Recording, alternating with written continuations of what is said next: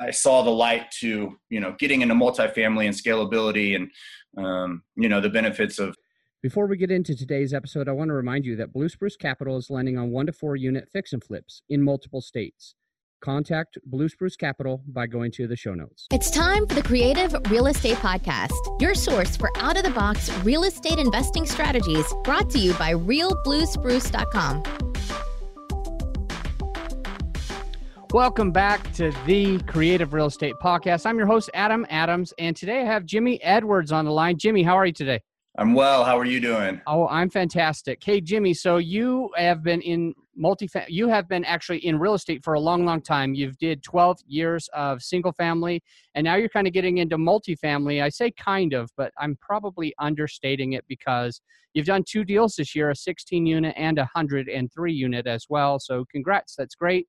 And I'd like to kind of talk about with you what you were doing in single family, what was your super strength in single family, and basically what made you transition that strength into your multifamily investing. So, and I know you have a couple super strengths, so I'm excited to go over this. So just to get started, think back 12 years ago, what made you get into real estate in the first place?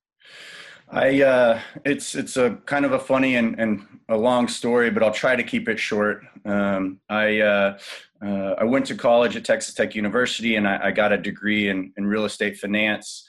And that's a funny story that we'll sideline for later. But I read Rich Dad Poor Dad my last semester, and it really changed my thought processes. I'm sure many of us have gone through, and so I at that point I had several classes to get my license. I didn't know how I was gonna create wealth in real estate, but I knew that was a better path than getting a job. So I graduated and finished a couple classes to get my license, and I went and worked for free for a year putting out bandit signs. That was back in 2006 when it was no money, no credit, no problem, and that kind of was the catalyst into a long journey. So awesome. Good deal. So basically, when you got started into real estate, for a lot of us, it's not easy the first 6, 12, or 18 months at all. Usually it's a struggle, and there's always something that kind of keeps us going. What did it look like for you for the first 18 months? It was tough. I was it was a struggle. Didn't have a lot of money, but luckily coming out of college, it was a little bit easy because I was used to living on ramen. I moved back to Austin, my hometown. I lived with my mom for a couple months, and eventually when we got at ends with each other, I moved out. It was not, it was basically free. And, I was around a lot of guys that were killing it. And, it was pretty inspiring, but, at that point I hadn't unlocked, the path to passive income and creating wealth. It was just, this is a way to make money, it looks glamorous. And it sure beats sitting in a cubicle. Okay. When did you start thinking of passive income? Man, it was probably a while. I relocated to Houston to get a development off the ground there. It was an 800 unit, two-story high-rise building. That was pre-2008. But it really, it clicked a little bit, but didn't, I didn't start taking massive action till later. But, we were selling packages of condominiums to investors out of South America, to rent out to the Houston medical student, medical facility. It was within reach. And so I started seeing, a lot of these guys putting money into these deals, and the cash flow, I was able to start running the numbers and see how, cash flow was possible. But again, I was still, a young guy with not a whole lot of money. So, it wasn't until, quite a few years later that I bought my first rental property. after the downturn, I left Houston. The developer went into bankruptcy. The bank took back the building, and I got into to loans. I got my loan officer license in Texas. Interest rates had plummeted, and so I was heavily into refinance as a loan officer, and grinding 15, 20 hours a day, making, doing well, not having a whole lot of time, but I was motivated to stack the capital, so that I could start doing deals. And shortly after that, we were, 2010, 2011, I was in DFW, and we were in the bottom, kind of the cycle. And I bought my first investment property. It's actually the house that I live in today. And then slowly started buying more properties. What year was that? Dude, I bought the first house. The first rental property. First rental property. I bought my house. It was a foreclosure. Put money into it. Ended up staying here. And then I would say a year later was when I bought the first my first true rental, where I dealt with the tenant. And what year was that? That was 2013, I believe. Okay. Great. Yeah. Great. Yeah. About 5 years. So it sounds like you got into single family. What was your main focus for the first 7 years of the 12? What was your main focus? Was it fix and flips, wholesaling? Tell us what that looks like. Yeah. So I was a loan officer up until 2012, and I'll never forget it because they essentially closed down my branch on 12/12/12. And right before Christmas. A lot of people, it was sad, but I had a lot of money in the bank. I'd been saving and just working really hard. And at that point, I hadn't figured out purpose, and I hadn't figured out a lot of the things that I know now, but I had, I had kind of tunnel vision with my blinders on, put my head down, work hard and I'll figure it out. And I had a great opportunity. So anyways, when that happened, I kind of went into shock, and I went out and got some interviews and lined up some jobs. And I worked a job for 3 days before I decided, I felt like it was a step backward. The light bulb went off. I had some cash stacked up, and I pulled it out and went and found a mentor, reactivated my license, and went and looked for that first house. So since 2013, I've been 100% focused on single family fix and flips. Mm-hmm. We've done everything from $30,000 house to $450,000 house. That's kind of what I feel is the sweet spot, at least, in the area that I'm in. It was a long journey. It was a lot of work, and I started accumulating rental properties, and I was, pretty, it was pretty easy. We found the right tenants, so I was self-managing, but, again, in 2017, we just got to a point where, it was a very, competitive market, which is fine. But, scaling that business became, not difficult, but I saw the light to, getting into multifamily and scalability and, the benefits of property management and all that. So so the first 5 years was single family stuff. Awesome. I actually have about 5 questions already queued up. So let's go through these questions. How many rental doors did you have before you got into your multifamily? I had 5. I had 5 single family houses. My goal was to get 40 by 2023. Mm-hmm. So, I figured if I had 40 $100,000 houses, eventually that'd be a $4 million net value, creating, let's say $40K gross a month. So the numbers made sense, but I soon realized it was going to be a long journey. Awesome. I like that. So it sounds like you had some money when you were getting into your rentals.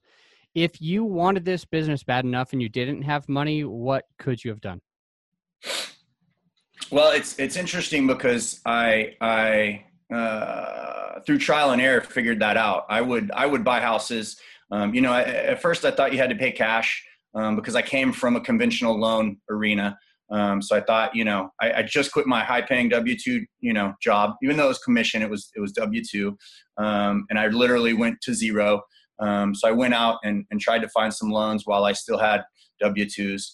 I found community banks and I found hard money lenders. But I only had like 50 grand. And that tapped out, in 2 deals. So, people started seeing what I was doing and wanted to become involved. And so I ended up, unknowingly doing joint ventures where I'd say, hey, I'll do all the work. I'll put in the sweat equity, and your part will be the down payment. That's really what I would say is, you can get loans, hard money, conventional banks, community banks really is where I spend most of my time. Joint venturing with someone that has the down payment, whether they, know what, you're doing or don't, can lend some advice or can just, do it passively. But I would say, you can do this business with no money if you've got the education and people that trust you. Awesome. Thank you. A lot of good insight in that answer. Thank you for going over that. And why do you invest in Texas? I live here. That's probably, one of the biggest breaks that I've had. I was born and raised in Austin and moved all around Texas. It's really been my own backyard. And so DFW has been one of the hottest markets in the country, in my opinion, and probably some other people's opinions as well. So it's competitive, but, it's in our own backyard. And, we've got, relationships and crews and contractors that we trust. And, they know my expectations at this point. So, from Perfect. the past. Yeah. Are you looking in any other markets right now? I haven't been sourcing deals in other markets, but that's not to say that I wouldn't do a deal in another market. If there was a multifamily opportunity that presented itself and I had opportunity to be a part of it and it made sense, we'd probably jump on it. Okay, perfect. I got a couple more.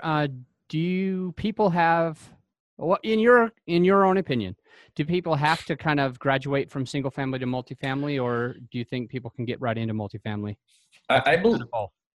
Yeah, I think that you can get right into multifamily.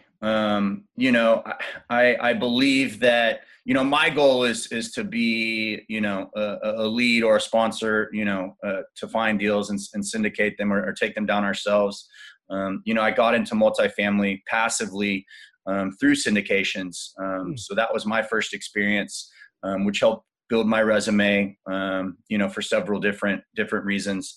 In my personal experience, I learned a lot from single family. I think it molded me into, the investor I am today. So I wouldn't change a thing looking back, but, somebody that doesn't have as much time as me or I think they could definitely go straight into multifamily. I think the key thing is finding, either a mentor or a partner that, has done what you want to do, and get with them, so you can go bigger, faster. Awesome. And in my opinion, I think you need a mentor and a partner. Yeah. But yeah, absolutely. Sometimes they can be the same person. Yeah, totally. So. And then the last question that I kind of had ready before we got into the final 5 is, let me see if I'm skipping one real fast. All right, perfect. What is your superpower? And I think I have an idea what it is. Yeah, I'm good at acquisitions. I like talking to people. I like finding solutions, creative, problem solving. The daily operation stuff kind of bores me a little bit. So I would definitely say acquisitions, if I had to guess, but Yeah, I don't know. That's good. So on acquisitions, a big part of it is relationships, which is what I thought your superpower was. It sounds like you have a really good way when you're talking about problem solving. It seems like you have a really good way of solving problems for your passive partners, your equity partners, your JV partners, for the sellers. It seems like you all have a knack for being able to create a win-win relationship. So, hey, sell me this, and yes, we'll do this, and this is how we'll do it. And same thing, invest money in this deal, and this is how you're going to get paid back. It appears like you're really, really, really good at relationships, but absolutely problem solving as well. And what if somebody wasn't good at relationships and problem solving themselves? What would they do to get into either real estate or multifamily? I think you need to team up with someone that has that capability and has that superpower. It can be learned. Anything can be learned. It might take others longer than some, but finding somebody with that capability. It's funny you say that. I always thought, I was good at acquisitions, but the reason I was probably good at it was because of relationships. So appreciate you pointing that out. Awesome. So you are obviously good at building teams. What does your team look like? For all the listeners who are trying to decide how they can partner up with an acquisitions person or how they can, partner up with a numbers person, kind of explain your team in depth, in detail, to show what is it that each of you are doing to make the whole successful. Sure. So it's really been a lot of trial and error. I went through some, I first started out, like I said, with JVing with different capital partners. And slowly I realized that was, I needed more people on my team specifically. So I found a partner that her strong suit is construction management. She's been doing that for a really long time. And so we teamed up. I was acquisitions and funding, and she would kind of help facilitate the construction management so I could continue to find deals and build relationships. We carried that into multifamily, and we partnered up with some other, with the other part of our team who had previous experience in multifamily, previous experience in buying and selling businesses, previous experience in, raising equity. So, the ideals and traits that we brought to the table, we're building on them based on our partners, other experience to help us, go bigger. So it's a win-win. So I would say, acquisitions, construction management, and then, partners and mentors, that have the resume in order to help you get, deals done. Perfect. Let's go into your 16 unit that you bought in DFW. We talked about it earlier. You paid cash and then later refied. So let's talk about this. What was the purchase price of the 16 unit? It was $960,000. And was there any rehab or CapEx that you needed in year one? We have 300,000 in CapEx, which is probably more than enough, but that was our budget and it worked. Perfect. And then later because you said your partner paid cash for this. Correct. Later you did refinance and into a regular note through that same person that you were following around for some time. He was a loan officer at different community. Right. Not banks, credit unions, right? Right. That I didn't use the guy that I've been on single family deals with for the past 5 years because our other partner had the same relationship with his guy that he'd been following around for 10 years. So doing bigger multifamily deals. So it was an easy deal for, kind of a layup for his loan officer to take that down. So let's talk about that loan. How much was the loan? The loan was $1,050,000. So, okay, perfect.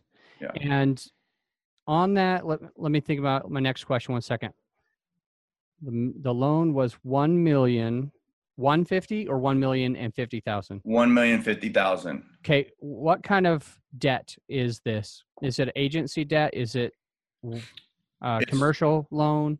Yeah. So it's actually, this deal was, it's a commercial loan, a lot closer to a line of credit. So, I think on day one, we pulled the $1,050,000, paid off the partner, and then had, $90,000 in the operating account, to get moving. So, it's a recourse loan, it's interesting getting into the multifamily game. There's a lot of multifamily investors that, are a little spoiled with non-recourse debt. Mm-hmm. But for me, being on $1 million a loan for the first time was, it wasn't scary at all. We've been carrying recourse debt for the past, 5 years. So what's new? We plan to pay everybody back. I really like that you brought that up, and it's definitely a little aha moment for me and maybe for the listeners as well. How did you meet your partner who brought in $960 cash plus rehab? So that was through a strategic relationship, not so much on our part, but my partner, Catherine, she'd been, in the multifamily construction management game for a few years before we started flipping houses together. And when we first, so she had a lot of previous relationships. She did the CapEx management for a lot of apartment complexes and other investors. And so when we first started looking for our first deal, I kind of had a deal falling in my lap from a previous relationship. It was a 26 unit deal in downtown Dallas. And we were running the numbers, doing the underwriting. And one of the comps was a deal down the street. And we pulled tax records to kind of see, just to help us evaluate the process. And she recognized the owning entity. And so she called the owner and said, hey, we're looking at this as a comp, how have you been? What can you tell us about it? And he was actually like, well, I just sold that one last week. Here's what I can tell you, good luck. So we kept after it, and we did not get it. Which ended up kind of being a blessing in disguise. And then 2 or 3 weeks later, he called us back and said, hey, by the way, I knew you were looking at this 26 unit deal. I just got the 16 unit deal under contract. Would you guys be interested in partnering and really doing the construction management and the sweat equity? And, I'm going to go out of the country this summer, so it'd be a win-win. So we jumped on that opportunity. And it led into, bigger and better things. Great.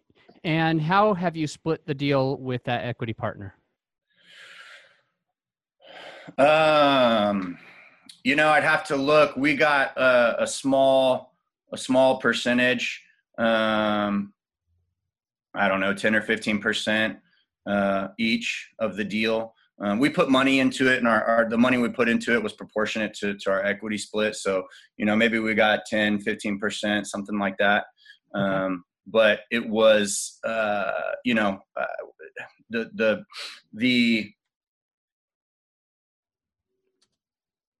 value to us was, getting experience, getting resume, foot in the door, and kind of proving ourselves and showing, hey, this is something that we can do, and building relationships too. So I completely agree. We are going to move into the final 5, and we have a quick message, and then we'll hop right back in. So we'll be right back. Creative investors, don't you agree that part of an amazing first impression to clients and fellow investors is having a truly creative visual presence? I can say from personal experience, Tanis at Immense Designs can create the product you need to leave a lasting impression. Tanis has done an astounding job with our logos, business cards, and podcast artwork. See for yourself. You can contact Tanis by visiting immensedesigns.us. Adam Adams has one of the most active meetup groups in the world. I've personally been to one of his meetups, and Adam packed that house with over 80 investors at lunch and another 60 on the waiting list.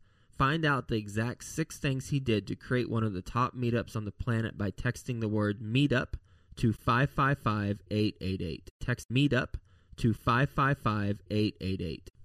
All right. So I'm going to use, for your most creative deal, let's go over this 103 unit. Is that going to work for you? Yeah, absolutely. All right. So it's in Lubbock, Texas, and you actually got a little bit more than 80% debt because of the way you did it. And that is you did it through a 506B, which many of the listeners might already know means that you raised this from friends and family, accredited and also sophisticated investors. Let's go into some details of this. How did you find the 103 unit? We just started rehab on the smaller 16 unit, I'd started signing up and meeting with brokers and getting, seeing deals. It was a on the market deal with Marcus and Millichap. I probably looked at, skimmed over 4 or 5 deals that day. And I shot the broker an email, asked him a little bit about the property, and he ended up calling me. And, Texas Tech is in Lubbock, which, we ended up both going to college there and kind of shooting the breeze. And I knew exactly where it was. It was in on a street that I'd actually had been there before many years ago. So anyways, it was an on the market deal. Once I talked to the broker about it, I saw, a huge value add there. It was 50% occupied, which, the value add component of that was, not only huge, but there was not a lot of people chasing that deal. We talked about multifamily investors being a little bit spoiled. The debt was going to be different. It was going to be a recourse loan, and it was in a market that some people might not have been familiar with. So it kind of just worked out. All the pieces kind of fell into place for, the way my, our vision and our brains worked versus, a market that we were comfortable with. What was the total capital that you raised from passive investors? Just a couple grand over $1 million. Okay. So I think it was 1,030,000. Perfect. Next question is, this was your first syndication that you sponsored. How did you find capital partners to raise over $1 million? Relationships, networking. A lot of it, there's a lot of events in DFW. I mean, I know that you have some events like this as well, but just networking and building relationships, and also tapping into the past relationships that I built over the past 5 years. I mean, it was, pretty simple for people that had, done investments with us on the single family stuff to, kind of follow suit into the multifamily. So it's been a little bit of everything, but relationships. I mean, that's, Great. Was it easier or harder than you expected? It's a tough question. Probably right down the middle. I was, I put a lot of pressure on myself and my team. And so, really, I think what allowed us to achieve success was we got a great deal. It appraised for, I think 700,000, more than our contract price. We had a huge database. I've been networking for a long time. People have been watching us, be successful. So the difficult part was getting a good deal and, setting up the presentation for people to see where the value was. But then after we did the presentation, we ended up getting oversubscribed, and I had to actually turn some people away and reduce some people's amounts. So, I don't know, right down the middle, I'd say, Great. What did you learn? What was the biggest thing that you learned that you could share with listeners who want to do their first? Man, that's a tough question. Building a team, having all the right people in the right places, having a good mentor, We had made a lot of friends, and having the right components to structure the deal.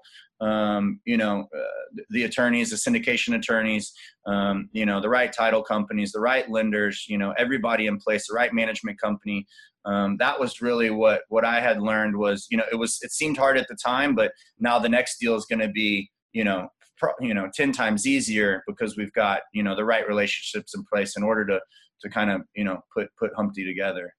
I love it. Thank you for going through all of the details on your 103 unit. I'm sure the listeners will have more questions on that. So my final question will be how they get a hold of you. But the next question, what book do you recommend to the listeners? It's probably pretty simple. Rich Dad, Poor Dad. And then, second would probably be The E-Myth. I refer to those books daily. People always ask me, how do I do what I do? And I said, have you read Rich Dad, Poor Dad? And I kind of joke about it. I feel like a Mormon of Rich Dad, Poor Dad sometime. I buy several copies at a time, and, I'll give them to anybody that will listen, because that book changed my life. But Rich Dad, Poor Dad and E-Myth for sure. I'm from Utah myself, so thank you for the analogy. All right. Where were you 5 years ago, and where will you be 5 years from today? 5 years ago, I was on the verge of getting laid off from my corporate job, and starting my venture into entrepreneurship and building businesses. Probably the best thing that ever happened to me. 5 years from today, I think that I'll probably be we'll reach our goals, and being completely financially free, living on passive income, and doing the things that we like, which our hobbies and freedom and more real estate deals. I think we'll probably be in a couple thousand doors, and living the dream. Awesome. How do you give back? I was reading that question, and it was, I struggle a little bit with it because, really for me is I get a lot of people that reach out and want to know how I got on my path, and, really just spending the time to talk people through, what they can do to get started, what they can do when they've got there, how they can take it to the next level. I mean, I'm no guru, but I've done it, the hard way, and I've been, a lone wolf for a long time. So I really, I feel like I can talk people through, the steps that they need to take. And I enjoy doing it. Luckily you haven't had to cut me off two times, but, too many times on this interview, but, I can certainly talk about the things that I enjoy doing. So, anytime I get a phone call asking about, how to take the next steps, I enjoy doing that. So. Perfect. I'm right there with you. I like to share my knowledge with others, and I like to share your knowledge with others. So again, thank you for coming on the podcast. Last question is, how do the people reach out to you? How do they find you?